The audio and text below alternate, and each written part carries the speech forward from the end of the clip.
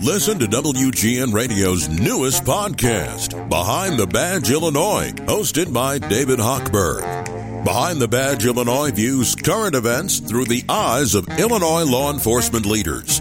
Tune in. Visit WGNRadio.com/Behind the Badge. Oh, how true it is that time flies. It's nearly a month already since Mayor Lightfoot lost her chance to be reelected.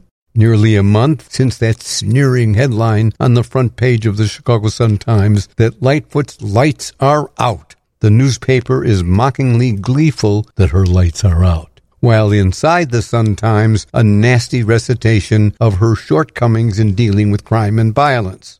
There's not much in the Sun-Times or in the Tribune about Lightfoot's day and night 24-hour battle with crime and violence. I'm feeling sorry for her. When a gangbanger pulls a pistol and kills a child or parent in the kitchen of a drive-by Target, could Mayor Lightfoot have prevented it? A fair answer to that question is no, she could not. In the post-election media reporting, there's also not much about Lightfoot's achievements in developing minority neighborhoods. What there is a huge amount about is Mayor Lightfoot's combative nature and her bad-mouthing city council corruptors and infamous Chicago politics. There is no evidence or even a plausible accusation that Lightfoot's been using City Hall to benefit herself.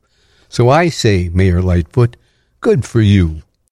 I'm Walter Jacobson, and that's my perspective. For more, visit WGNRadio.com or download the WGN Radio app.